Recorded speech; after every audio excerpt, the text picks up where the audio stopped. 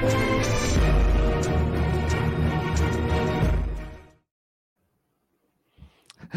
to Comically Inclined! I am Danny Stewart, founder of Comically Inclined and your host for this podcast. And I am Blake Hickman, the co-owner and digital media director. Blake, it's been a slow news week. Yes. We had a couple of good things. Cocaine Bear dropped and beat Ant-Man for the its first opening weekend. It did beat it? Yeah, poor Ant-Man. And then, so they were saying that like it couldn't be beaten by the re-release or Avatar 2 being pushed again, but Cocaine Bear has surpassed it over the weekend. So you put the word cocaine in a movie and people go insane. I mean, yeah, that's all it is. Yeah, I was actually watching a clip from I think Fallon maybe where Tom Hanks has created a diet cocaine drink. You familiar with this? I'm not. It's Diet Coke and champagne, and apparently it's just delicious. That does not even sound delicious. Well, they say it is. Who knows? But Blake, do you want to give us some fun news? I do. Let's fire up the rumor mill.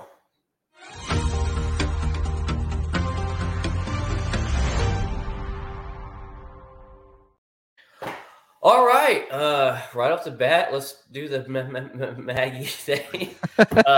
Steven Yeun is rumored to cast to play Sentry, which I think he's a great actor. I just did not expect them to cast him as Sentry if this is true. We know how rumors fly and how, we hear a million things and they never come to fruition.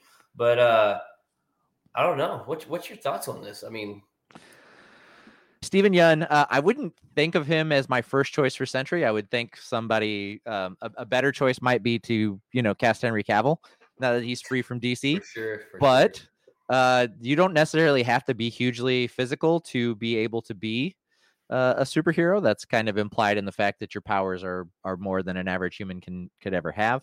So I'm okay with it, I guess. Mm-hmm. I'd like to see him in the costume and see what he's doing before I really weigh in on whether or not he'd be a good Sentry. But he does, in my opinion, he seems like he'd be kind of small. Right. Yeah, no, I agree with you. I mean, like I said, I would love to see him in the MCU. I'm just not really sure if I really want to see him as that. Because like you said, I mean, Henry Cavill, I feel like would be the perfect person. Or and Hyperion. Yeah. So, I don't know. See, next on the list, we got Andy Serkis is confirmed to be back as Alfred in Batman 2. So, I feel like we didn't get enough Andy Serkis in the Batfleck movies. Or no, it was, I apologize. That's the Robert Pattinson Batman's Alfred. Again, I also agree that I believe I don't feel like we got enough Andy Serkis as Alfred, and I would like to see him have a little bit bigger of a role in the next one. And be a little bit more of Batman's right-hand man as he is in the comics and other movies, as opposed to just standing around complaining about how he's risking his life for no reason. Right. I love Andy Serkis too. I'm not gonna lie. I mean, he's a very versatile actor as well. And I think he did a good Alfred. And we also see him in the MCU as Claw and of course Smeagol's. He did Smeagol's as well. So kind of shows you his wide variation of acting. One of the few actors who has done Lord of the Rings, DC comics or DC movies and Marvel movies. Plus you got to figure like Planet of the Apes. Oh, that's right. He was big in that. He did some directing too, didn't he? Yeah, he directed. Something in the past few years. Wasn't it pretty good? Wasn't it Planet of the Apes? No. Andy Serkis made. Ben, where are you? Where's our fact checker? Ben should be in the comments now. I don't know where Ben is at, but Andy Serkis did. Was it a Marvel movie? I think it was actually. Hang on, what has Andy Serkis directed? Venom. Here, Venom. That's what it is. Yeah, was it Venom or Venom 2? Venom. It's Venom. Let There Be Carnage. Yeah, Venom 2. Billy for the rescue, brother. Thank you. Yeah, our fact checker extraordinaire Ben is not in the comments for a second week in a row. I'm starting to be concerned for him. I could contact my brother in other ways, but I just, every week I just hope he shows up in the comments and just assume he's all right from there. And then it's not, Caitlin standing over his dead body pretending to be Ben in the comments. Shazam 2 director says he's been asked, is Shazam 2 going to be in the new Gunn universe that he's kind of going on? And he said there's no sense of changing anything. This was all done. You can remove me from the studio if you have to. He was done. This was done and completed, prior to Gunn even coming on and getting hired. So it's just the way he's kind of talking about things. It really seems like that Shazam 2 may have no continuation whatsoever into the new Gunn universe that they're doing. Where we thought, it might be part of it, but it's just maybe might be another universe type thing, but will never ever be any connections at all. So yeah, and I think that's kind of been the general assumption that that people have been making is that they're not going to, very similar to the Flash movie, they're not going to badmouth a film that they're currently advertising and currently trying to get people to come see. But as far as all of that old DCEU stuff, it's basically done. Right. Like James Gunn's not going to come out and say like we're done with Shazam. These movies have been not performed well. He's just going to say like this is an Elseworld story, and there's still room for the Flash to be in the DC universe. Yeah, because they're still trying to make money off these. I mean, so regardless what they're going to be a part of or not. Yeah. So it's kind of the reason they put blinders on for the whole Ezra Miller issue. Same situation. He's they're still just trying to sell the movie, Right, 100%. Also, next, Gunn has pretty much confirmed that Steve Agee will be returning as John Economos, or as you said, Diebeard. Yeah. Which is Waller's aide in the continuation of the Gunn universe that's going to be built. So, yeah, and while that's not the biggest superhero news, it's like cool. He's going to be sitting behind a desk and being smarmy. It's at the same time, I'm glad that they're keeping that whole Peacemaker family together. Probably one of the best things to come out of the DCEU was to give Gunn the opportunity to turn a very unknown superhero into, I'm back on this screen there, a very unknown superhero, an opportunity to shine and show that it doesn't necessarily matter if you're well known or not. It's about how you tell the stories and how you produce them and how the writing is and stuff like that. It's the same thing you proved with Guardians of the Galaxy. And again, Peacemaker was mostly a cast of non-superheroes and still a very entertaining show to watch. I'm glad to keep it Viola Davis too as Waller. I think she does a great Waller. So yeah, the Woman King. Yeah. I've yet to watch that yet, too. It's on streaming now, too. It's on HBO Max. Someone told me the other day, even though it's not historically accurate or whatever, if you're just watching it for like entertainment-wise, that it's really, really good, actually. Yeah. The list of movies I love that aren't historically accurate is a hell of a lot longer than the list of movies I love that are historically accurate. Makes sense. Let's see. The Avengers 5 writer, Jeff Loveness, actually teases that he will be working with Florence Pugh's character in the Avengers 5 movie. So it kind of, he talks about working with Jonathan Majors, Florence Pugh, and he names, I can't remember, one other actor. So that kind of tells us right there that we're going to get Yelena in Avengers 5. So, yeah, and I mean, she's our Black Widow, and out of all of the newest characters that have been introduced, Taskmaster, Stature, She-Hulk, I would say that Yelena has had the best reception out of all those characters. So I'm really excited to see her getting more work. I'm really excited to see her staying in the MCU, and I'm really excited to see that version of the Black Widow is going to get to take front and center stage because she was hilarious. Yeah, yes. It took why am I drawing a blank on her name? Scarlett Johansson, like 6-7 films that she was in before she got to have her own solo Black Widow movie. And then Florence Pugh just stole every scene she was in, She did. So and like it's the perfect amount of comedy. Like it was great. So many one-liners to repeat. You're a poser. Yeah. See, also Jeff loved this comments. So people are asking him about Fantastic Four. Are we going to get that in Avengers 5? Because that comes out on Valentine's Day, 2024. Is that correct? I believe. Yes. And he said, honestly, he said that he probably wouldn't even be using those characters in that movie. Obviously, this could be a huge mislead. He's Yeah. obviously not going to tell us that that family's going to be in that movie or not. But we did get Kevin Feige telling us that they are going to be a huge pillar of the MCU moving forward. So after we get their movie coming out, I don't see how we're not going to get them. Like, I think it's literally just a misdirect. He's not wanting to get shot by the Marvel sniper, as what's going on. That bit of information that you just gave me has me so excited for some of the better Fantastic Four storylines where the Sue, Reed, Ben, and Johnny team were not around and someone else was filling their vacancy, like She-Hulk, Spider-Man. I'm trying to think. There's been some other really great fill-ins for the Fantastic Four, and it would be really cool if established Marvel characters remembered who the Fantastic Four were, or researched who they were, or discovered who they were, and the whole first Fantastic Four film is them going to save the Fantastic Four out of like the quantum realm or space or Right.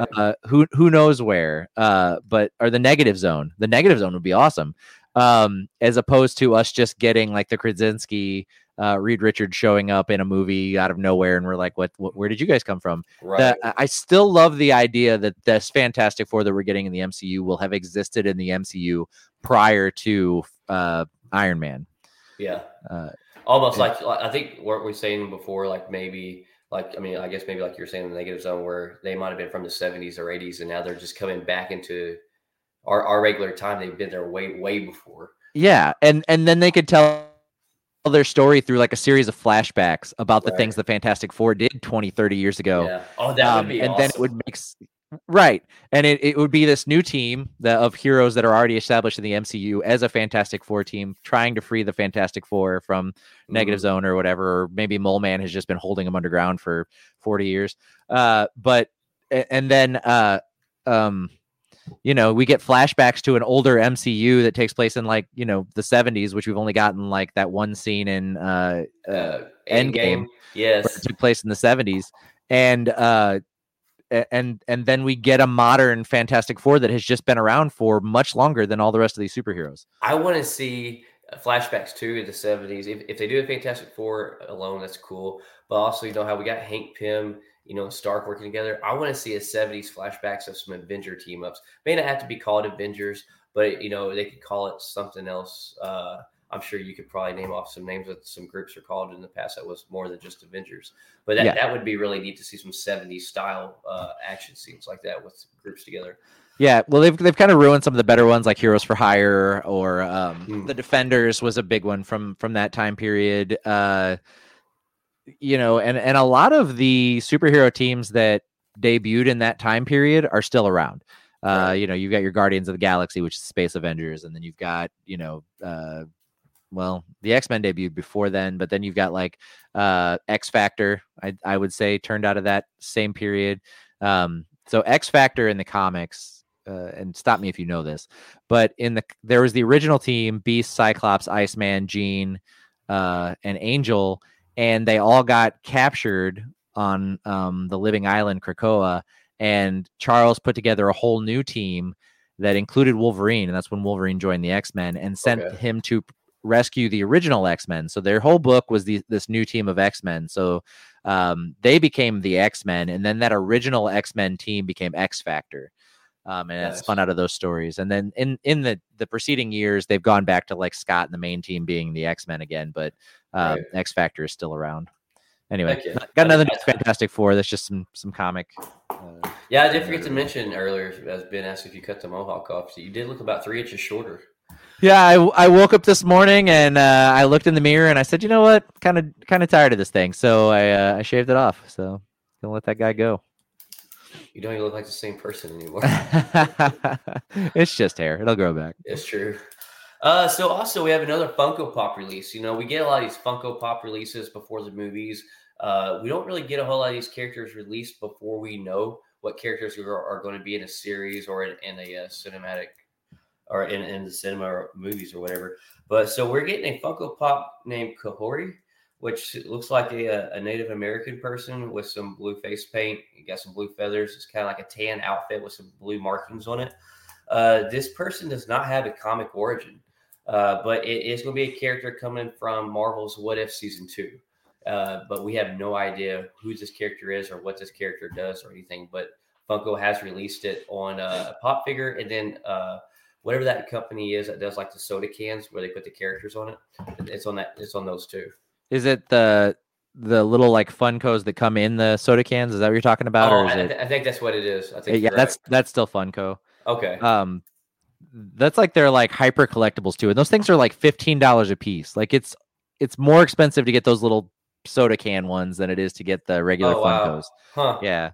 Because I was gonna get when we were in New York. There was a vending machine full of them that I was gonna get one out of it, but it was like $20 for one of them, and I was like, Jesus. "This is so stupid! Like, I'm not paying this for that." It's like, kind of neat to have it in a vending machine, though. Why would I get it out of this vending machine? That's what cigarettes cost here. Yeah. You know? Yeah. Just take up smoking. Hey, we got Taylor Burton in the comments who was out last week, which Taylor, I wore your shirt. Repping your beautiful face. He did. He was wearing the Taylor Burton is a sexy mountain man t-shirt that you can find on comicallyinclined.com with the rest of our merch. Great selection there. Go to the website and check it out. If you're not wearing Comically Inclined shirts, you're just wrong. And in case you're wondering, Taylor, I did, slept in that shirt that night after the podcast and cried in it, filled it with tears just because you weren't on the show. So it's good to have you back. He actually called me crying, and I was like, Blake, it's going to be okay. And he was like, I just don't know anymore. Literally, anytime I have issues with sleeping or I'm really just, teared up over anything, Danny's soothing voice is what puts me to sleep every time with calmness. So yeah, I sing to him. I pick up my phone and I say, blame it all on my roots. I showed up in boots. His favorite song. Oh man, I'm not gonna lie, it brings back memories for me. So that's why he sings it every time. Takes me back to when I was 6 years old. Our human relations specialist and fact checker extraordinaire Ben is in the comments now. Everyone say hi to Ben. F in the chat for Ben's COVID symptoms last week. I guess he's feeling better this week. See, Ant-Man, there's still talk going on about Ant-Man. If people are really starting to speculate now, the more they rewatch this movie, if you're like me and seeing it over three times or more, Didn't you do your fourth rewatch last week, or did you not make it to that? No, I did. I watched it 3 days in a row, and Thursday, Friday, and Saturday. But let's see. People are really starting to wonder if there, the chemistry between Kang and Janet. Did they hook up? Was there something going on there? Because, they did have quite a few time together. And I mean, I'm not going to lie. You can't help but wonder because, they did get fairly close. And they did spend a lot of time together trying to figure out how to power up that thing.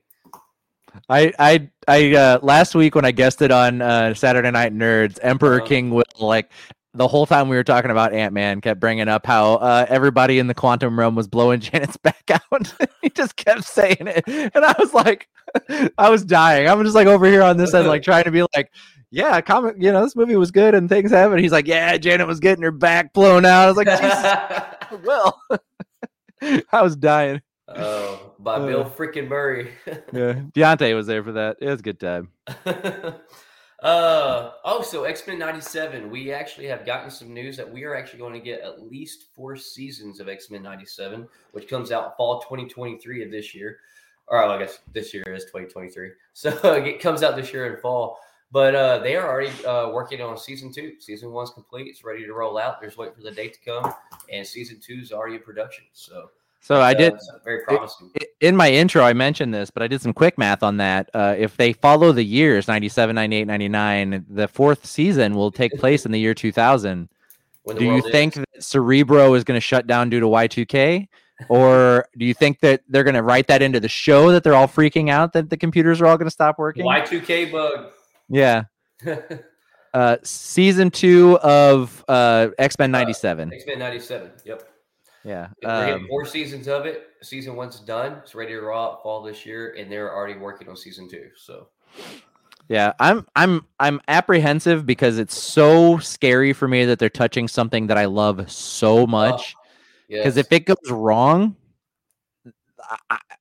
I won't hate Marvel, but there's going to be a piece of me that's always Yeah. going to resent that they messed with something that was so important to me as a I child. feel like they have to know this because I mean I'm gonna be honest with you. That's one of the foundation blocks of my love for Marvel is that cartoon right there. Yeah, same. Because I didn't grow up reading comics like you and a lot of people did. I just didn't have them around. So my start for my love of Marvel was the '90s X-Men and the '90s Spider-Man came on Fox 23. And man, I think they know that if they mess this up, they're going to be railed by so many people. So it has to be good. Like Janet. Yeah. Not railed in a good way like Janet, railed in a bad way. Hank slept with a lady one time, but she just wasn't. She wasn't her, babe. Yeah, she just wasn't Janet. Oh man, let's see what else we got on. And Janet was like, "Don't ask me my body count." Yeah, this number's not even important. Why do we have to talk about this? But Hank, what was your number? Yeah. Why you have to say it wasn't important? I just want to know. It's not important. So why would you tell me, Hank? He's just like, and she's like, yeah. Oh man. Let's see. So we get our first promo of Flash season 9, and we get teased that already that the Arrowverse Batwoman is going to be returning. I think that I can't remember. It's like a quick. I think she's like in a doorway or something like that. Not sure what part of that promo she's in. It's like on I think like 15 seconds in or something like that. But yeah, we're getting Arrowverse's Batwoman returning in Flash season 9. So. Did you watch much of that, or have you watched all of that series? I watched the first several seasons. Once they revealed who the Reverse Flash was, then it kind of got like repetitive. Yeah, they were just like telling the same story over and over again. And while there was some new stuff in there, that just wasn't enough to keep me invested. So I kind of. Did you watch Batwoman? I didn't. Not when Ruby Rose was on it, and then when they replaced her, I didn't watch that either. And the real reason for that is I was so burnt out on like the Arrowverse stuff. It had just gotten so like CWE, like altogether, all of them. League of Tomorrow, Legends of Tomorrow, Arrow, Flash, and Batwoman. All of them were just kind of like so watered down. I just couldn't get into it. Well, when you watch something like Titans and then you go to CW's version and stuff like that, to me, I don't know. I still haven't finished Titans. I need to get jump back on that. You're the one that turned me onto that. I tell you what, I was shockingly I loved it. I'm not even gonna lie. And to me, it's been more intriguing than any CW product I've seen. Yeah, and the Titans was okay. Season 1 was okay. It really found its footing in season 2, and season 3 was good. And they really did the Red Hood story in a decent way. They didn't do it like great, but it was decent enough that I enjoyed it. Taylor says that season 1 and 2 of Arrow was peak. Taylor, the reason for that is that season 1, 2, and 3 of Arrow are unapologetically a carbon copy of Batman Begins, Dark Knight, and Dark Knight Rises, and it was intentional. They took those 3 movies and told them in an episodic way, and that's why they're so good, because they were just ripping off Christopher Nolan. Dang. Let's see what else we got on here. Hugh Jackman was getting interviewed by a French magazine, I believe, or some kind of French company. And he actually never trust the French; they're the worst. But he literally released that he will be playing a dual role in Deadpool with Ryan Reynolds. So now the question is, will we be getting Hugh Jackman, as you mentioned earlier, playing Hugh Jackman, and we get him as Logan, as we all know, or will we get Logan, and then will we get the fan service of getting to see him as a variant in the yellow suit that we've all been longing for, that we got teased in the end of the Wolverine end credit scene? Or maybe we'll get ponytail Wolverine, and then regular Wolverine, and then zombie Wolverine as they jump through the different universes and time streams, just like Doctor Strange. Or will we get a opening scene of the movie with Deadpool still jumping through time, and he shows up where Hugh Jackman is reading the script for Logan, knowing that Wolverine's going to die, kills Hugh Jackman so that he never takes the role, and then revives the character so that he can then do a movie with him as Wolverine. My God. I honestly, right, I wouldn't even put any of that past him. I really Yeah. wouldn't. You know, like how he kills Ryan Reynolds while he's reading the script for Green Lantern script. Yeah. Oh man! Or will we get them going through jumping through the verses to where we actually see Hugh Jackman and Ryan Reynolds doing their gin and coffee commercials together? Yeah. Oh, it would be awesome to see them just like, jump through the background of one of those commercials. or that would be great, seriously. Or he literally like sabotages Hugh's coffee company to where it fails and it never actually takes off or something. Oof. Yeah. Let's see what else we got here. Taylor Burton, the script is writing itself. Oh, yeah, with the Mint Mobile ad somewhere in the middle of it. It wouldn't shock me if actually he threw that in there. I'm really shocked we haven't got any more trailers. What is it? What is Ryan Reynolds' film company called? Oh, production company. It is Maximum Effort. Yeah. I'm surprised we haven't. He put out like 2 or 3 of those small little Maximum Effort clips in the past. I'm really shocked that we haven't been getting anything like that. Put out like little teasers or little funnies, just leading up to this the movie. Yeah, I think that they're really holding tight to this until they have the film done before they start the marketing campaign. I'm not sure. Yeah. But yeah.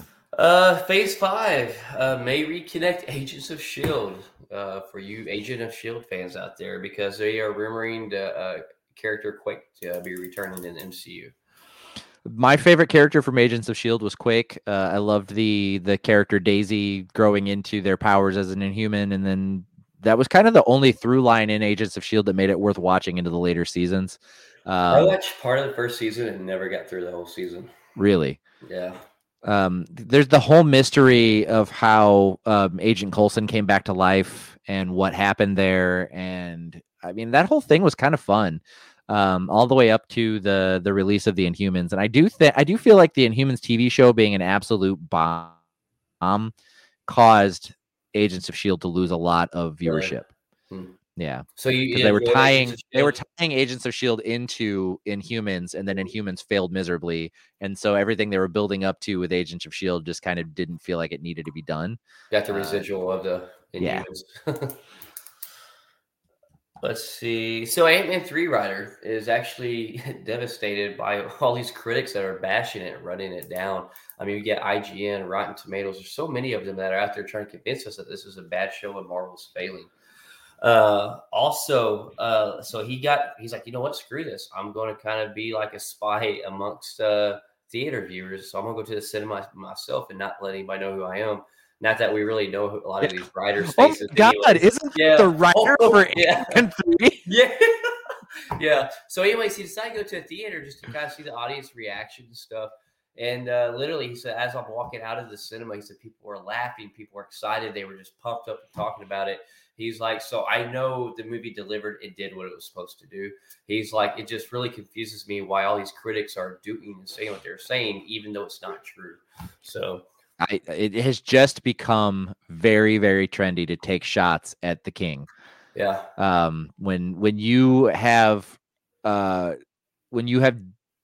built a universe and pulled so many different elements together to make one like cohesive thing, people will just take shots at you. And that has become the thing that they are doing against Marvel. They are just trying to I almost believe that it's to the point where they don't think they're going to do any damage by doing it, that Marvel's just going to be okay, that the movies will, they're going to be hits regardless. So now it's fun to just bash on it. And it is. I mean, it's gotten draining for sure to see that show after show after show, movie after movie after movie. It's stupid. I mean, literally, they're reigning. They're the kingdom, and literally, it's just all these other kingdoms below them just trying to take it down, and they're taking whatever shots they can. And as Ben says, oh no, it's Taylor. Like I like to point out, there's a Batman poster behind you. Is it meant to be there, or is this plot armor for me to point it out so you can complain about plot armor and take the poster down out of defiance? No, actually, I wanted something that really well represented. It was the same type of artwork that represented me and Danny. So this is actually Danny's that I got for us to hang in the studio and the whole. So our love for Marvel and DC, but currently it's just hanging up in my house until the studio's done. So yeah. But yeah, I don't know. I really fell in love with the charcoal art of these canvases, and literally it's the only two things that were the same artwork. I was like, you know what? It's very diverse, 50-50 Marvel DC. I'm trying to grow here and support my partner. So I appreciate it. But yeah, man, you have anything else that I might have missed or not wrote down? No, I think that for as slow as the news week was, we had 12 things to hit. That's pretty good. Yeah. Yeah. All right. Well, that's this week with Rumor Mill. These rumors are milled.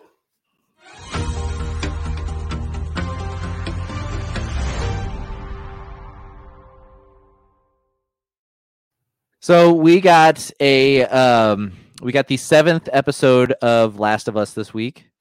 Did you get a chance to watch that? I did. It's really good.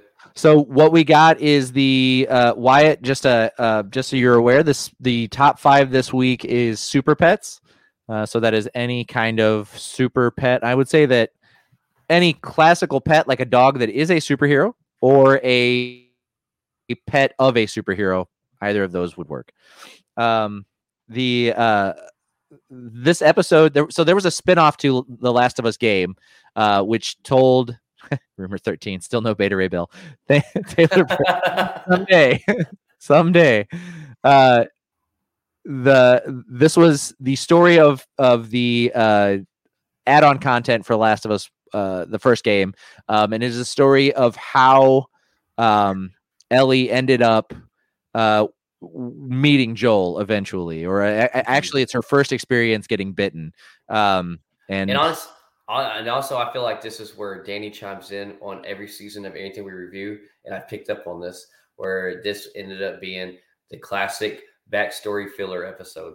It's definitely a filler episode for sure. But the great thing about it being this filler episode is that this story actually is from the game. This actually happened. You actually played through it. It was a little more actiony in the game for sure. But these are characters that we do know from the Last of Us game. So this, while this was unnecessary to move the story or plot forward, it was a story that I did want to see on screen, and so I'm glad it happened. So yes, filler. It's filler-ish. Sure. Filler episode. Do you think that and you may know since you played the game, do you think that they will actually continue to let us know how that went, or are they just kind of leaving it to our knowledge that, hey, she got bit, she turned, she didn't, and that's it? What are we at? We're at episode 7, so we've got 3 episodes left before the series is over. I hope they don't spend a second episode on what the hell happened here. If anything, I hope they open with a flashback that shows, how Ellie dealt with that. She killed her probably. Probably. Why that wasn't her first. But we'll see. I hope that if we spend some time on it in the next episode, it's not all of the time. I hope that we do get back to the story of what's going on with the two of them, and Joel recovering and the Ellie learning a few survival instincts on her own, since Joel's not there to teach her and she's in the wild. I want to get to that story, because that's the best parts of Last of Us, the game, is that from that point forward. Oh, really? Oh, yeah. Nice. Yeah. So it's probably about to really pick up pace even more than enough. Yeah. Like in the game, it's up till that moment that Ellie is like a liability in the game. Yeah. And after that moment, Ellie is like so fun to have alongside you. It just makes the game so much better. So it'll be really interesting to see what it's like on screen when we return to where they're at. Nice. Heck yeah. That would be pretty cool though. I don't know, the visual of when they went into that mall and then she kicked on that electric. Man, you can't imagine living in a world like that, however long it's been, 20, 30 years. and then all of a sudden you get all those neons, bright lights, and stuff like that. Something you've never seen in your life before. And honestly, it's just visually appealing too, just us as viewers. Yeah, Ed Boon, the creator of Mortal Kombat, said that he loves the show, and so whenever they turned around to a Mortal Kombat arcade cabinet, he said he just lost his shit. I bet. He didn't expect to see Mortal Kombat 2 in the show, and he was just like, holy shit. So I think that's great. A lot like dragging Joel into a safe place to keep him alive. Whenever you have a pet, it's very important that you keep them alive too, and that you spay and neuter them. Bob Barker taught me that. But top 5 this week, we're talking about top 5 super pets.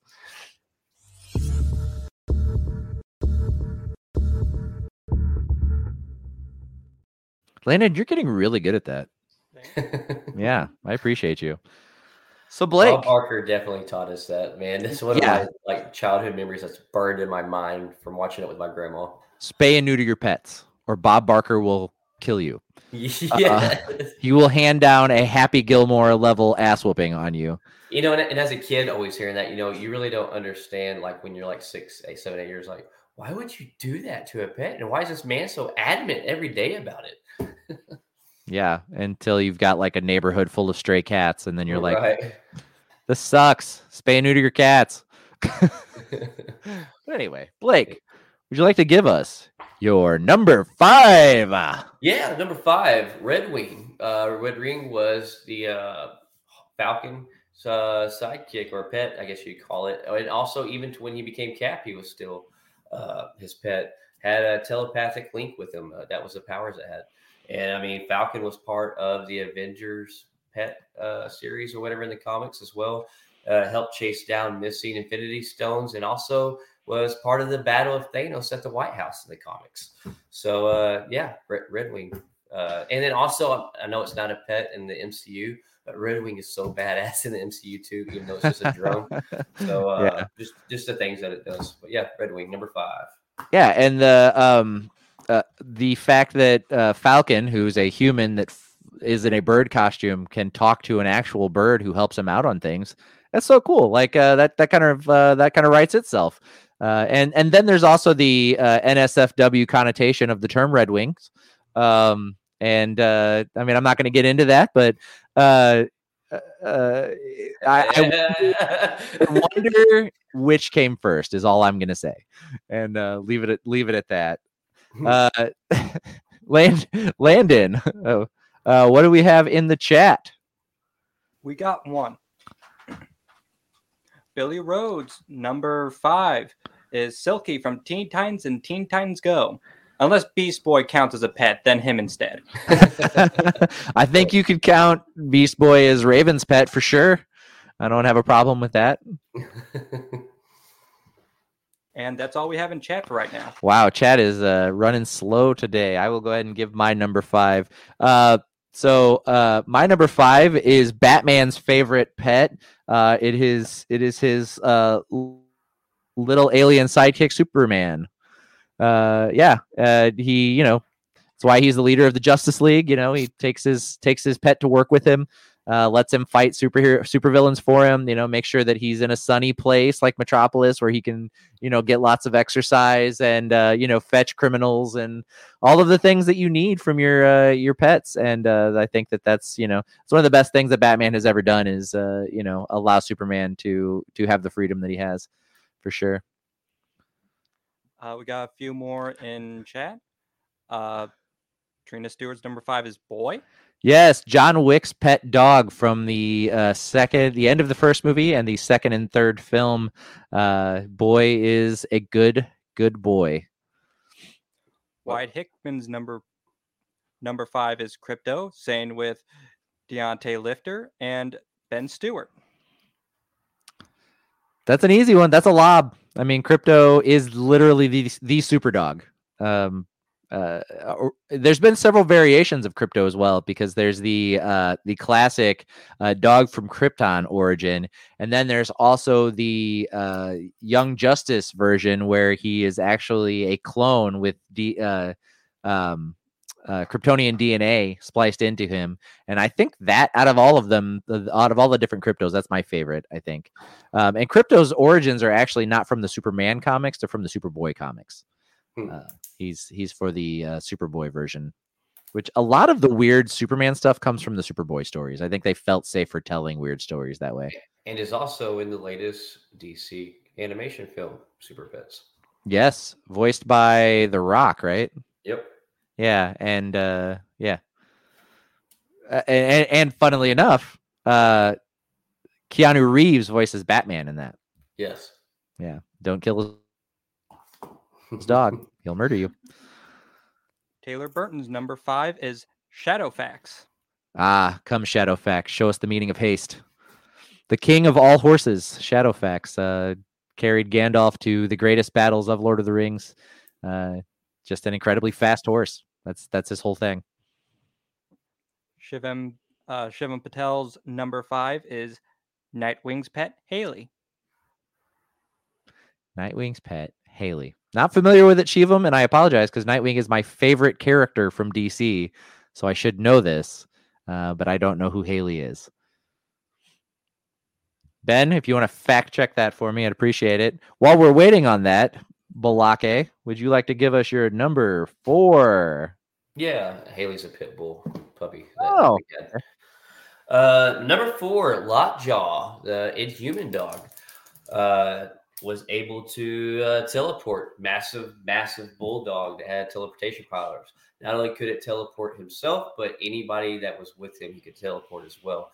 And I'm a huge fan of teleportation. Still waiting for that to be invented. So I had to put him down there just because of my love for teleportation. Yeah, absolutely. And actually, fun fact, teleportation has been invented. They were able to move one molecule from one space to another through teleportation. So they just got to scale it up to where they can move humans in full pieces, and then we'll get there. Lockjaw, not only is he a pet, but he is a full-fledged member of the Inhumans. He stands with all of the rights and abilities in the team that every other member of the team has. Like, he's not just a sidekick. He's like the Hulk on the Avengers. He's part of the team, you know? So Lockjaw's pretty cool. And he's got that like tuning fork on his forehead. Yeah. So yep. That's useful. Yeah, you know, if you ever want to do a slingshot, put a band around it, slingshot anything off his head. And did you mention that he's in the Pet Avengers? Yeah. No, I didn't mention that, but he was in the Pet Avengers. Yep. Along with Throg and Red Wing and a bunch of other colors. Heather, what do we have in chat? Taylor Burton's number 4 is also Lockjaw. Nice. My brother. Yeah, always stealing Blake's list. Katrina Stewart's number 4 is K9. K9 from Doctor Who. I don't know if you guys know that or not, but Katrina and I are huge Whovians. And K9 is a robot dog that flies and shoots lasers. Nice. Billy Rhodes' number 4 is Ash's Pikachu from Pokemon. He's a total ride or die bitch. Dude, I mean, he keeps him unevolved and just lets him keep gaining power and ability. And you know, he carried Ash all the way to the championships. So for the first time, Ash was the Pokemon champion last year, and you know, that's what it takes, man. Got to have a ride or die bitch like Pikachu. Deontay Lifter's number 4 is Aquaman's Storm. Is Storm the seahorse? Seahorse, I believe. Yeah, I think Storm is a seahorse. Yeah, cool, man. Who doesn't want to ride a giant seahorse through the ocean? Shivam Patel's I would. I'm not even gonna lie. Number 4 is also Lockjaw. You know, male seahorses carry the baby. They do. They carry the babies. And that's a fun seahorse fact. His Storm was purple, buddy. Yes. Yeah, I believe you are correct. Giant purple seahorse. Ben Stewart's number 4 is Snoopy. Aw, Snoopy. Charlie Brown's ace pilot dog, you know, sleeps on top of his doghouse instead of inside of it, you know, impossible to feed. I guess him flying a plane is kind of like a superpower. What normal dog can do that, huh? I mean, also he can dance and walk on 2 legs and communicate. And I don't know. I played Snoopy in You're a Good Man, Charlie Brown my freshman year of high school. So I have a special connection to that character. Wyatt Hickman's number 4 is Sonic, if it counts. Sonic counts. Yeah. I don't know whose pet he would be, but I mean, I guess from the movies. He could be James Marsden from the movie. Yeah, from the movies for sure.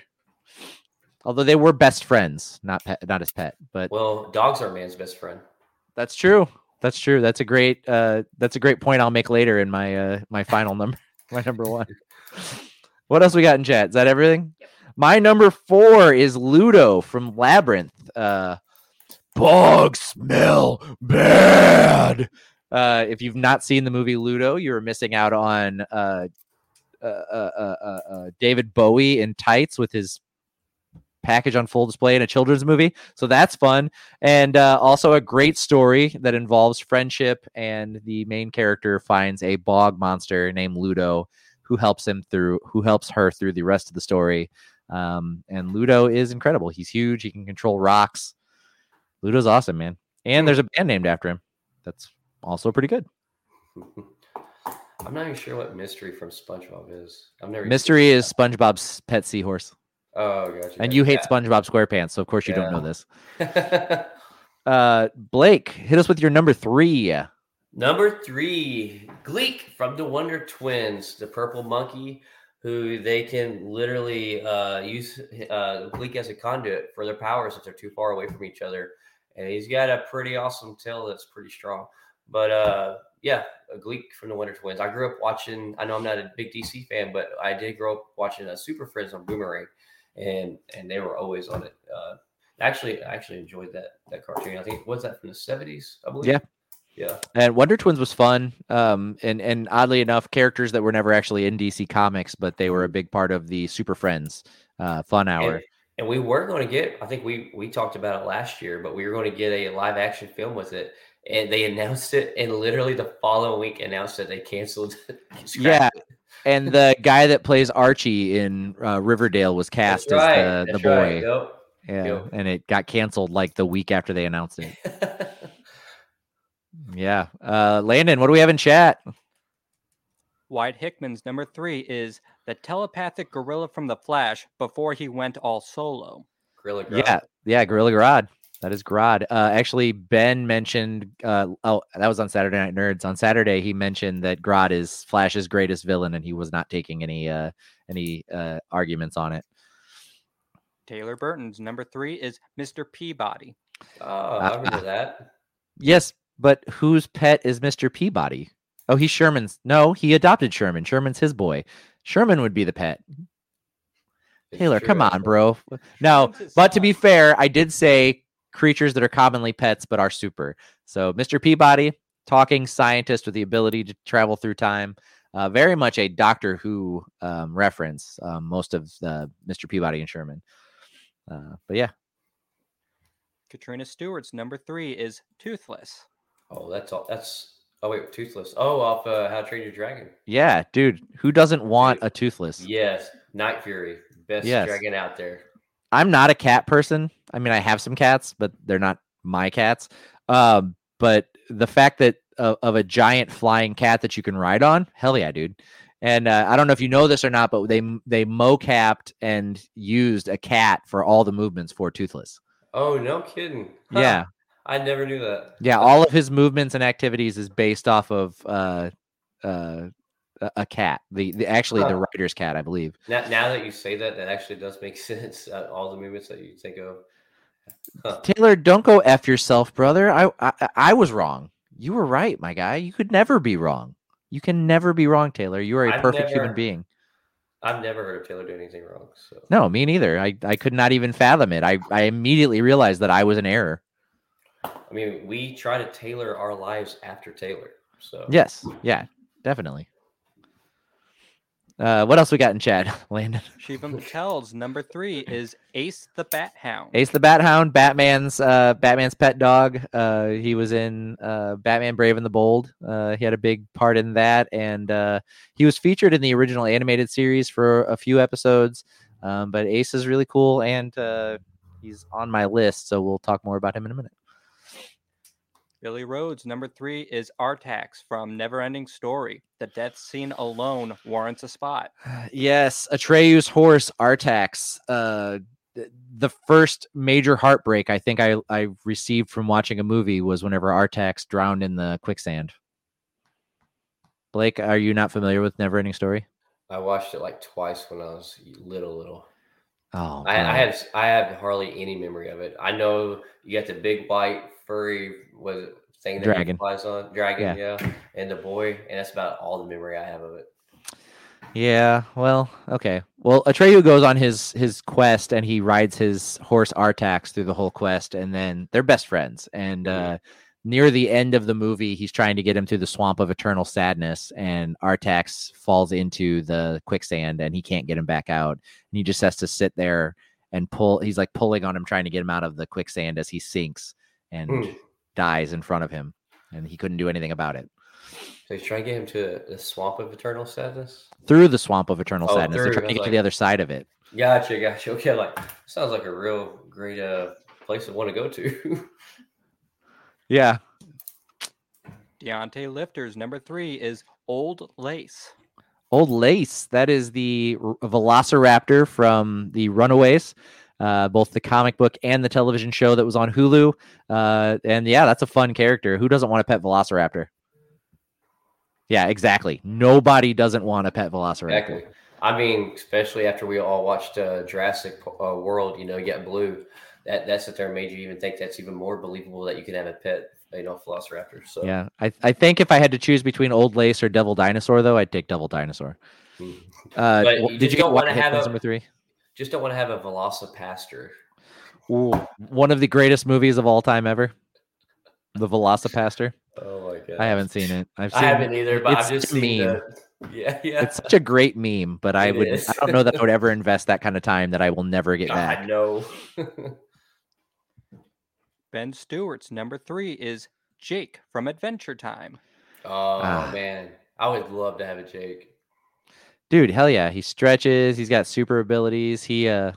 Oh yeah, that's a good point. He stretches, he's got superpowers, super strength. He can turn into a Jake suit that Finn can wear.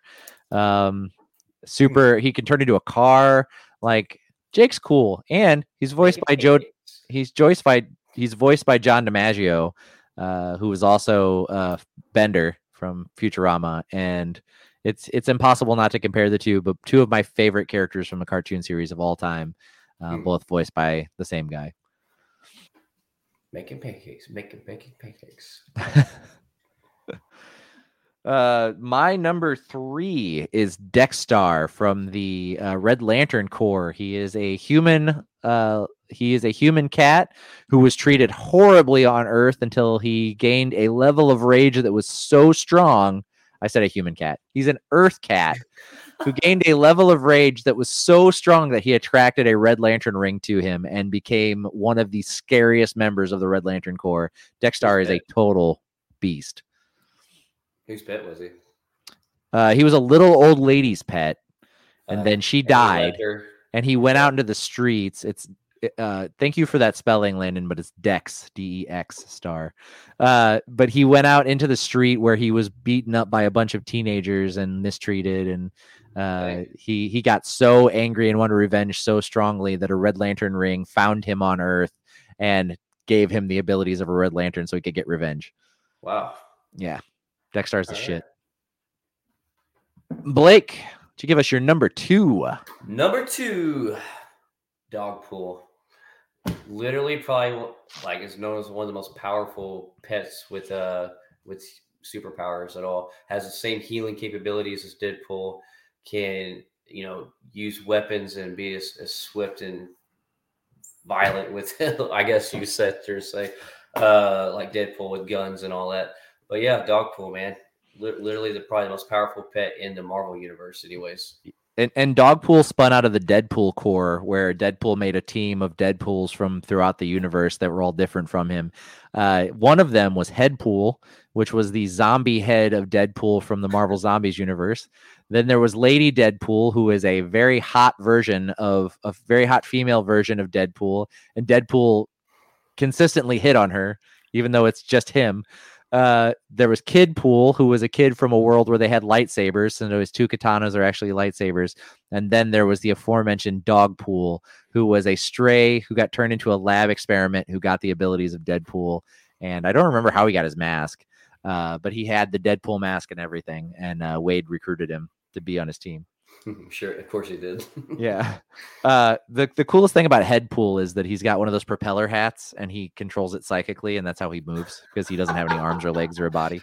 That's hilarious. Yeah. Heather, what do we have in chat? Wyatt Hickman's number 2 is Bolt. I mean, he is the super dog from Pixar's Bolt. What did he played a dog that had superpowers in the film, and then he actually ended up not, but he thought he did. In his heart, he was one. Yeah, he was really basically just Buzz Lightyear as a dog. Yeah, He totally believed who he thought he was supposed to be, even though he wasn't. Right. And he was voiced by John Travolta, if I remember correctly. Oh, yeah. It's been a minute since I watched it. Billy Rhodes' number 2 is Dog Meat from Fallout universe. Landon, can you speak to whom that is? Okay, so Dog Meat is a dog companion that you can recruit in almost every Fallout game besides Fallout New Vegas, if I remember right. And in that one, they have a totally separate dog companion. But Dog Meat is just a consistent part of the Fallout universe at this point. There's not really much to him besides the fact that he shows up, though. I mean, that's really all you need out of a dog. Show up, be consistent, be there. Who could ask for a better pet than that? Shivam Patel's number 2 is Toto from Wizard of Oz. Aw. I'll get you, my pretty, and your little dog, too. His superpower is escaping the witch. Yeah. And Toto's the one that sets her on fire, isn't he? I think he does he reveals the wizard. Toto reveals the wizard. He bites and pulls the curtain back or something. Yeah. That's what it is. I thought he did something pretty significant. Taylor Burton's number 2 is Scooby-Doo. Name another pet that solved as many crimes and eaten that much awesome food. Oh, wait. That's true. Another pet that solved that many crimes and eaten smoked that much marijuana. Yeah. Oh, apparently that is not a Pixar film. Bolt is just Disney animation. Okay. Cool. Yeah, Katrina is a huge Pixar nut. So I didn't even see who that comment came from, and I knew it was her. What about what is it? What's the drug dog? Smokey, not Smokey. Are you talking about McGruff? McGruff, the crime dog. What about him, Burton? Huh? I bet McGruff solved way more crimes. He was an actual licensed crime detective. Yeah. He worked his way up through the ranks. Has he eaten that much awesome food, though? I don't, you never see McGruff eating. Probably not. You know what? You got me on that one. Taylor, twice today I have made the mistake of thinking that I could correct something you said, and twice I was wrong. And I should learn my lesson. Slow learner. Thank you so much, my friend. Katrina Stewart's number 2 is Kilala? Hopefully I got that right. Carrara, pronounced Kilala, from Inuyasha. Yeah, it's a big cat, I believe. Yeah, it's a big ass cat, and that's pretty much all I know about it because I watched Inuyasha forever ago. Probably while Katrina was still in like junior high. Deontay Lifter's number 2 is Canine. Yeah, Canine from Doctor Who. Great character, great dog. I believe he was Tom Baker's initially, and then many years later they brought him back for the David Tennant run. But Canine is a great character from Doctor Who. Ben Stewart's number 2 is Gamba Bunta. Gamabunta, Naruto Sage Toad. Yeah, dude. That he's a smart ass too. That's my Katrina flipped me off. He's a smart ass character. He's funny. He always brings a lot to the fights whenever he shows up. Yeah. Whenever Danny wanted to leave the house to go do something, he would flip that on for Katrina and give her a juice box and some animal crackers.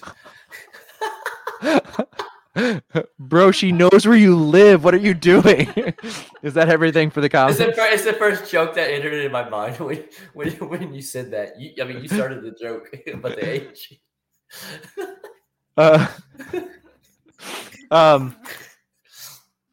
my number 2, Blake, is Ace the Bat Hound. He's since been replaced as Batman's pet dog. I believe that Titan or Titus is the newest Bat Hound. But excuse me, bitch. Trying to go and get you. I'm Ace the Bat Hound.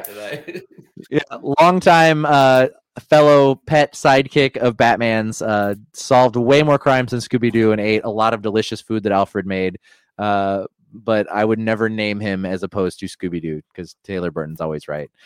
But yeah, that's my number 2. Blake, are you ready? Would you please give me your number 1?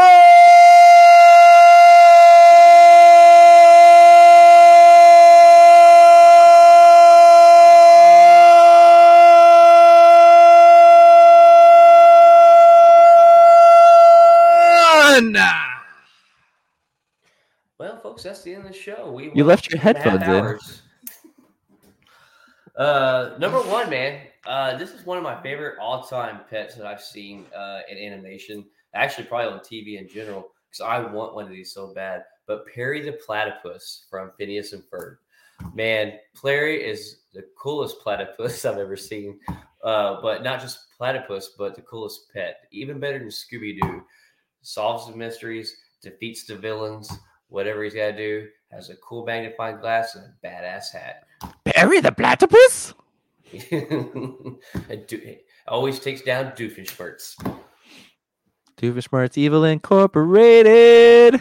As a cartoon, man, like as an adult, I still love it. Phineas and Ferb, I can rewatch over and over and over, and it never gets old. And actually, you get my favorite, you got Marvel who joined Phineas and Ferb on. Oh, that's true. There. Yeah, the Iron Phineas Man and Ferb meet the Avengers. Yeah. Yeah. So. I've never seen it. Was that a good episode? It's good. Yeah, I enjoyed it. So. Yeah. I'm surprised that you weren't too busy watching VeggieTales to. Oh, well, see, there's a huge age difference or age gap between VeggieTales came out and Phineas and Ferb. Ah, okay. Yeah. But don't worry. I mean, we can do a top 5 VeggieTales next week if you want, because I can name all of them. So. Absolutely not. Landon, what do we have in chat? Taylor Burton's number 1 is his dog and cat. Their superpower is either making him very happy or very mad. There really is no in between. That sounds just like kids for sure. So those are super pets. Fantastic. And if they get to live with Taylor Burton, obviously they're better than every other version of a dog or cat in existence. Makes sense. Katrina Stewart's number 1 is Fox. Yes, the Phoenix from Harry Potter, Dumbledore's pet, also saved Harry a couple of times, showing up with the Sword of Godric Gryffindor in Chamber of Secrets. And then, wait, was that Chamber? Yeah, it was Chamber of Secrets. And then, later in the series, and also can carry 7 times its body weight. It's nuts, dude. Wyatt Hickman's number 1 is Puss in Boots. Who doesn't love Puss in Boots from the Shrek movies? It's Antonio Banderas. He's basically Zorro. He's reprising his role as Zorro. A furry Zorro. Yeah. It's awesome. And, he's gotten his own, are they on their 3rd Puss in Boots movie now? Second. Is it the 2nd one? Okay. Is it really? Man, I thought it was more than that. There must be some little Puss in Boot animation series that was made 15-minute long or something. Because I know there's quite a few Puss in Boot. Wasn't there a TV series or something? Maybe that's what I'm thinking of. I'm pretty sure they had a TV series on Netflix. I think the movie that just came out is the 3rd movie though for Puss in Boots. I'm not sure. Could be wrong though. Who knows? It just released 2 or 3 weeks ago. It was recently for sure. Yeah. Billy Rhodes' number 1 is Snowy from The Adventures of Tintin. Exactly what every kid wants out of a dog best friend.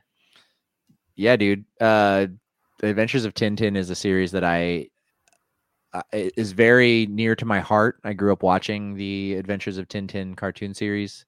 The not live action. The CGI movie that they came out with was pretty good. It did a great job of keeping the Tintin canon while updating the characters. But yeah, Snowy. Most of those stories would be untellable without Snowy there. He's a very integral part of Tintin's adventures. Now I want Taffy down here. I miss my pupper. Maybe Katrina will bring her to me while we sit here. Deontay Lifters. Number 1 is Chopper the Blue-Nosed Reindeer, Doctor of the Straw Hat Pirates. Ah, yes. Chopper, who ate the human fruit, and while he was initially just a reindeer, now has the ability to turn into a reindeer/human hybrid. He's a doctor, you know. He went to pirate medical school. He can cure almost anything, and he turns into a giant raging beast that can, you know, rip things limb from limb. Chopper's cool shit, man. Shivam Patel's number 1 is Dino-Mutt. Blake, do you know Dino-Mutt? I do not know Dino-Mutt, I don't think. Dino-Mutt is from the Blue Falcon cartoon series from Hanna-Barbera. He is very much like Scooby-Doo with superpowers. It's basically what Dino-Mutt is. He talks very similarly, and he helps Blue Falcon solve crimes. Gotcha. That actually does sound familiar. I'll look it up real quick. They were featured on an episode of Harvey Birdman, Attorney at Law. No. Yeah, Dino-Mutt, Dog Wonder. Yeah. Yeah. Nope, I do remember this now. Now I visually see it. Yep. That was definitely on Hanna-Barbera. Oh, and actually, there's an animation where him and Scooby meet. So. Yeah, there was definitely some crossover there between the characters. But Dino-Mutt is basically just a gray Scooby-Doo with superpowers. And a cape and a mask. Domino mask. Wyatt, don't they have a crossover?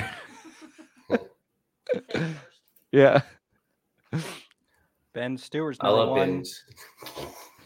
is Black Cat. I'm sure she's played the part of Peter's pet in Spider-Man After Dark at some point. She wears a collar for a reason. I mean, if I'm going to the pet store and my options are to bring Black Cat home or an actual cat, I'm bringing Black Cat home. 100. So Ben, yeah, absolutely. I love this. That's a great choice. Gert is what one of Taylor Burton's pets, I'm assuming, because that was a comment on his comment. Is that all of chat? I believe so, yes. My number 1 is the best, biggest, furriest dog in the galaxy from a long, long time ago in a galaxy far away, Chewbacca, Han Solo's best friend and his space mutt who he has brought down the Empire with and raised his son with, and gave up on his wife and kept on doing his adventures around the galaxy with his best buddy. Chewbacca is every man's ideal best friend, I believe. It's true. It's true. It's kind of sad, though, that you're taking the Wookiee race and comparing them to a dog. I can't believe that you're taking dogs and saying that they're not good enough to be compared to Wookiees. How Wookiee is so much better than a dog. Dare you? So much better. Wow. Every dog mom in our chat is about to lose their shit.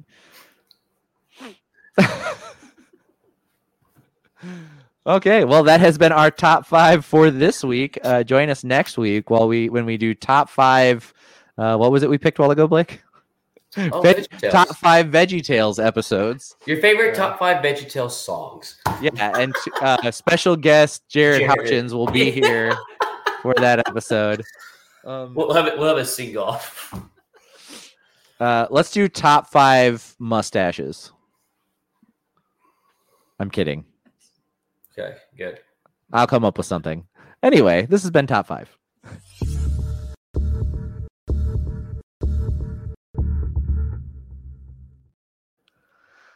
Let's see. I had one more thing I wanted to talk about. There's Last of Us and Mando. Oh, yes, that is correct. The Mandalorian dropped the first episode of season 3 today. Blake, what are your impressions? It's a whole whopping 35 minutes.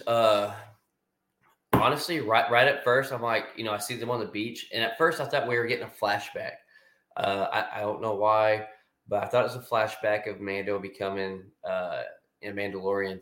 And then lo and behold, nope, here comes Mando with his Naboo starfighter saving the day, which that was a pretty cool scene. I enjoyed that scene. That was fun. But then, it got on. We get some story build up. We're going somewhere. It's cool. We get to see IG-11 again.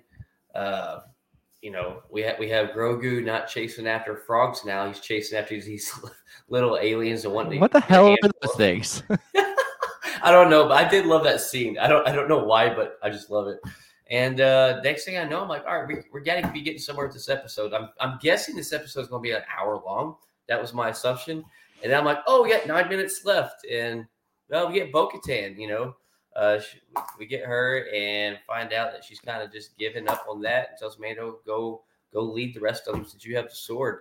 She is salty. So salty.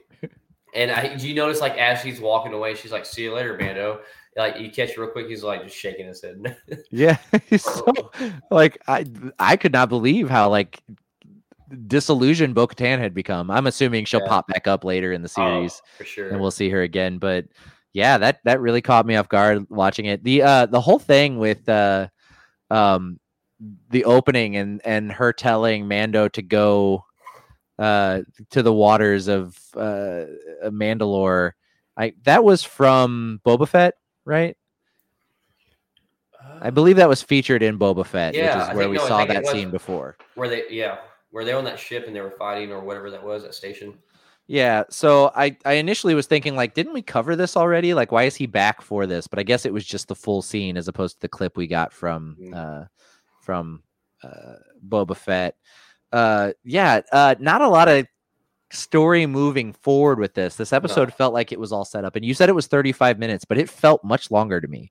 Oh, really? Yeah, I did not feel like it was that short. Maybe it was just the way I was watching it. I was getting stuff done this morning while I was watching it, so it was like I was kind of in and out the whole time. But it did seem I didn't notice that it was that short.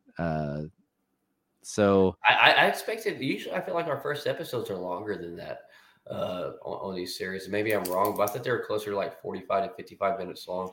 And I want to say this is one of the shortest first episodes we've gotten out of the Disney Plus series, besides like She-Hulk or something like that.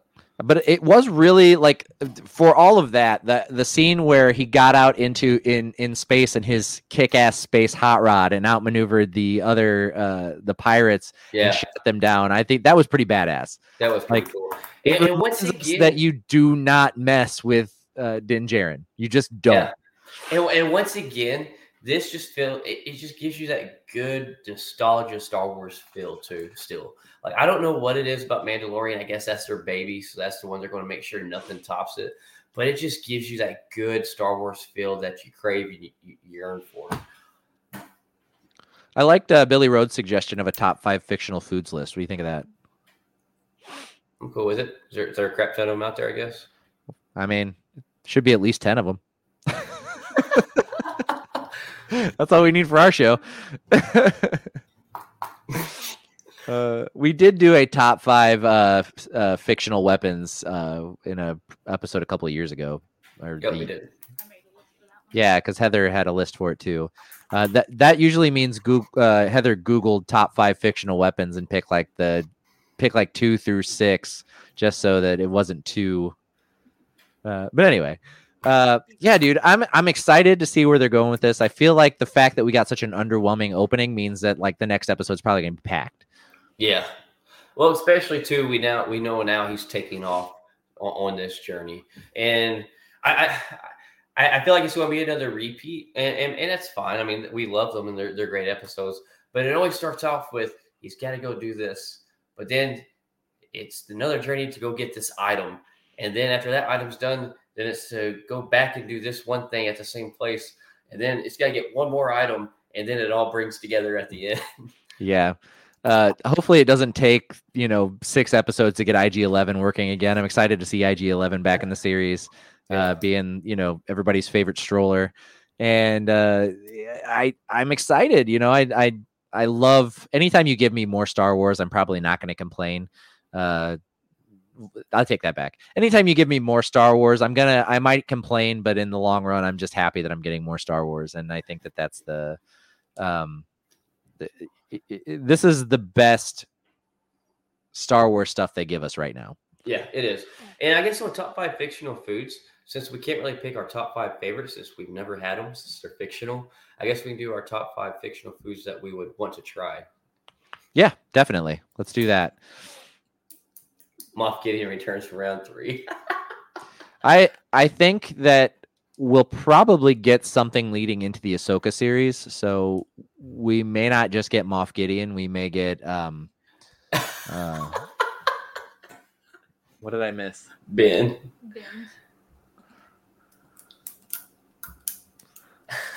Let's see. Crazy. Black Cat's my number one from.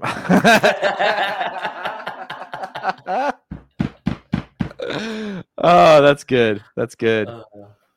But yeah. So anyway, I'm excited. We're getting the Pre-Vizsla character, Jon Favreau's character from Rebels, and leading all the way up into Mandalorian.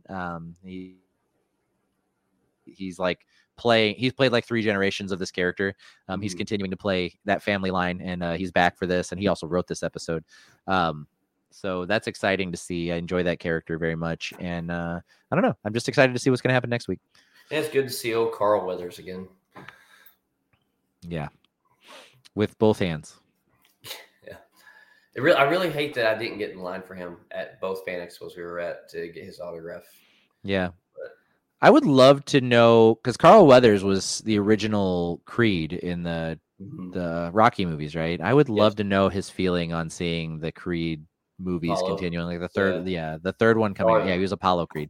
The third one coming out now, and he hasn't gotten to be a part of any of it because Apollo Creed died in Rocky 3, in Rocky. Wait, is it 3 or 4?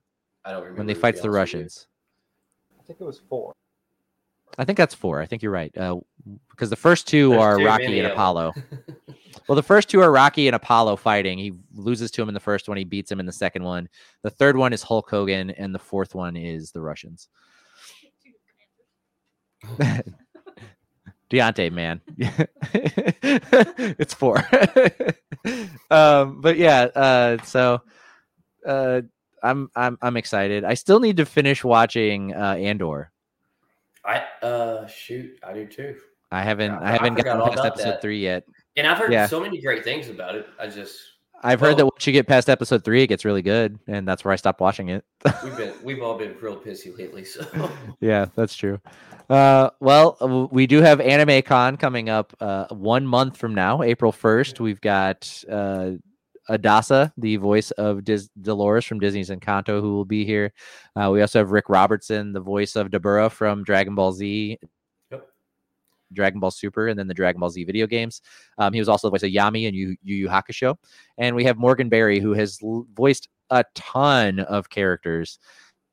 So, fun fact. You naming them all off the other day, and it was just insane list. It's a long list. A fun fact, in case you're just missing our rabid squirrel quite a bit, Brittany Shelton will be at AnimeCon to do the panel interview for Morgan Berry. She is excited to come back. She wants to hang out with one of her favorite anime voice actors, and we were happy to have her come help. We also will be doing our ramen eating contest that day on Saturday. Blake is very excited about that. I think we're gonna see a lot of people stuffing a lot of ramen in their face, and that's kind of the point. And on top of all of that, we're just gonna have a great weekend. And also, we've got some other big news coming up. Some stuff we've been working on that's a little outside of the nerd fandom stuff. But if you're a fan of westerns and adventures, and one of the most popular television shows on network television right now, hang tight, because we got another announcement coming here fairly soon for what's going on with Cape Events. Blake, anything else you want to share with the fine folks at home? Man, I think you knocked it out of the park. Well, also, as always, again, it is. You want to mention our merch store again? We got all kinds of merch on that you've designed. That's awesome. Yes, go to comicallyinclined.com and check out the merch page. There is some great merch on there. Blake finally got his shirts after the second time buying them. Yes, and also get on our website and subscribe to our monthly newsletter. Yes, the new newsletter just dropped. It's got some great stuff in it. The design team, i.e. Katrina, does an incredible job with that stuff. Yeah, definitely go to the website. Also, if you were a fan of the No Post on Sunday series that I did for a while there, it's coming back, and the movie reviews will be coming back to our blog page as well. So keep your eyes open for that stuff at comicallyinclined.com. Also follow us on social media, and also follow Cape Events. Our Instagram just went live for Cape Events. Go check that out as well. And you can listen to us on any streaming avenue that's out there: Apple Music, Twitch, YouTube, Facebook, Spotify. We're pretty much on it all. Yeah, and Keaton's doing a great job of getting all of the episodes up. Big shout out to Keaton for being on top of that. Shout out to our technical and production team, Heather and Landon, for being on top of the show tonight. We appreciate you guys, and Ben for being the third host in the comments and fact checking sometimes. Deontay's getting the Fudge a Duck shirt. Brittany will love to hear that. But anyway, for Comically Inclined, we'll catch you later.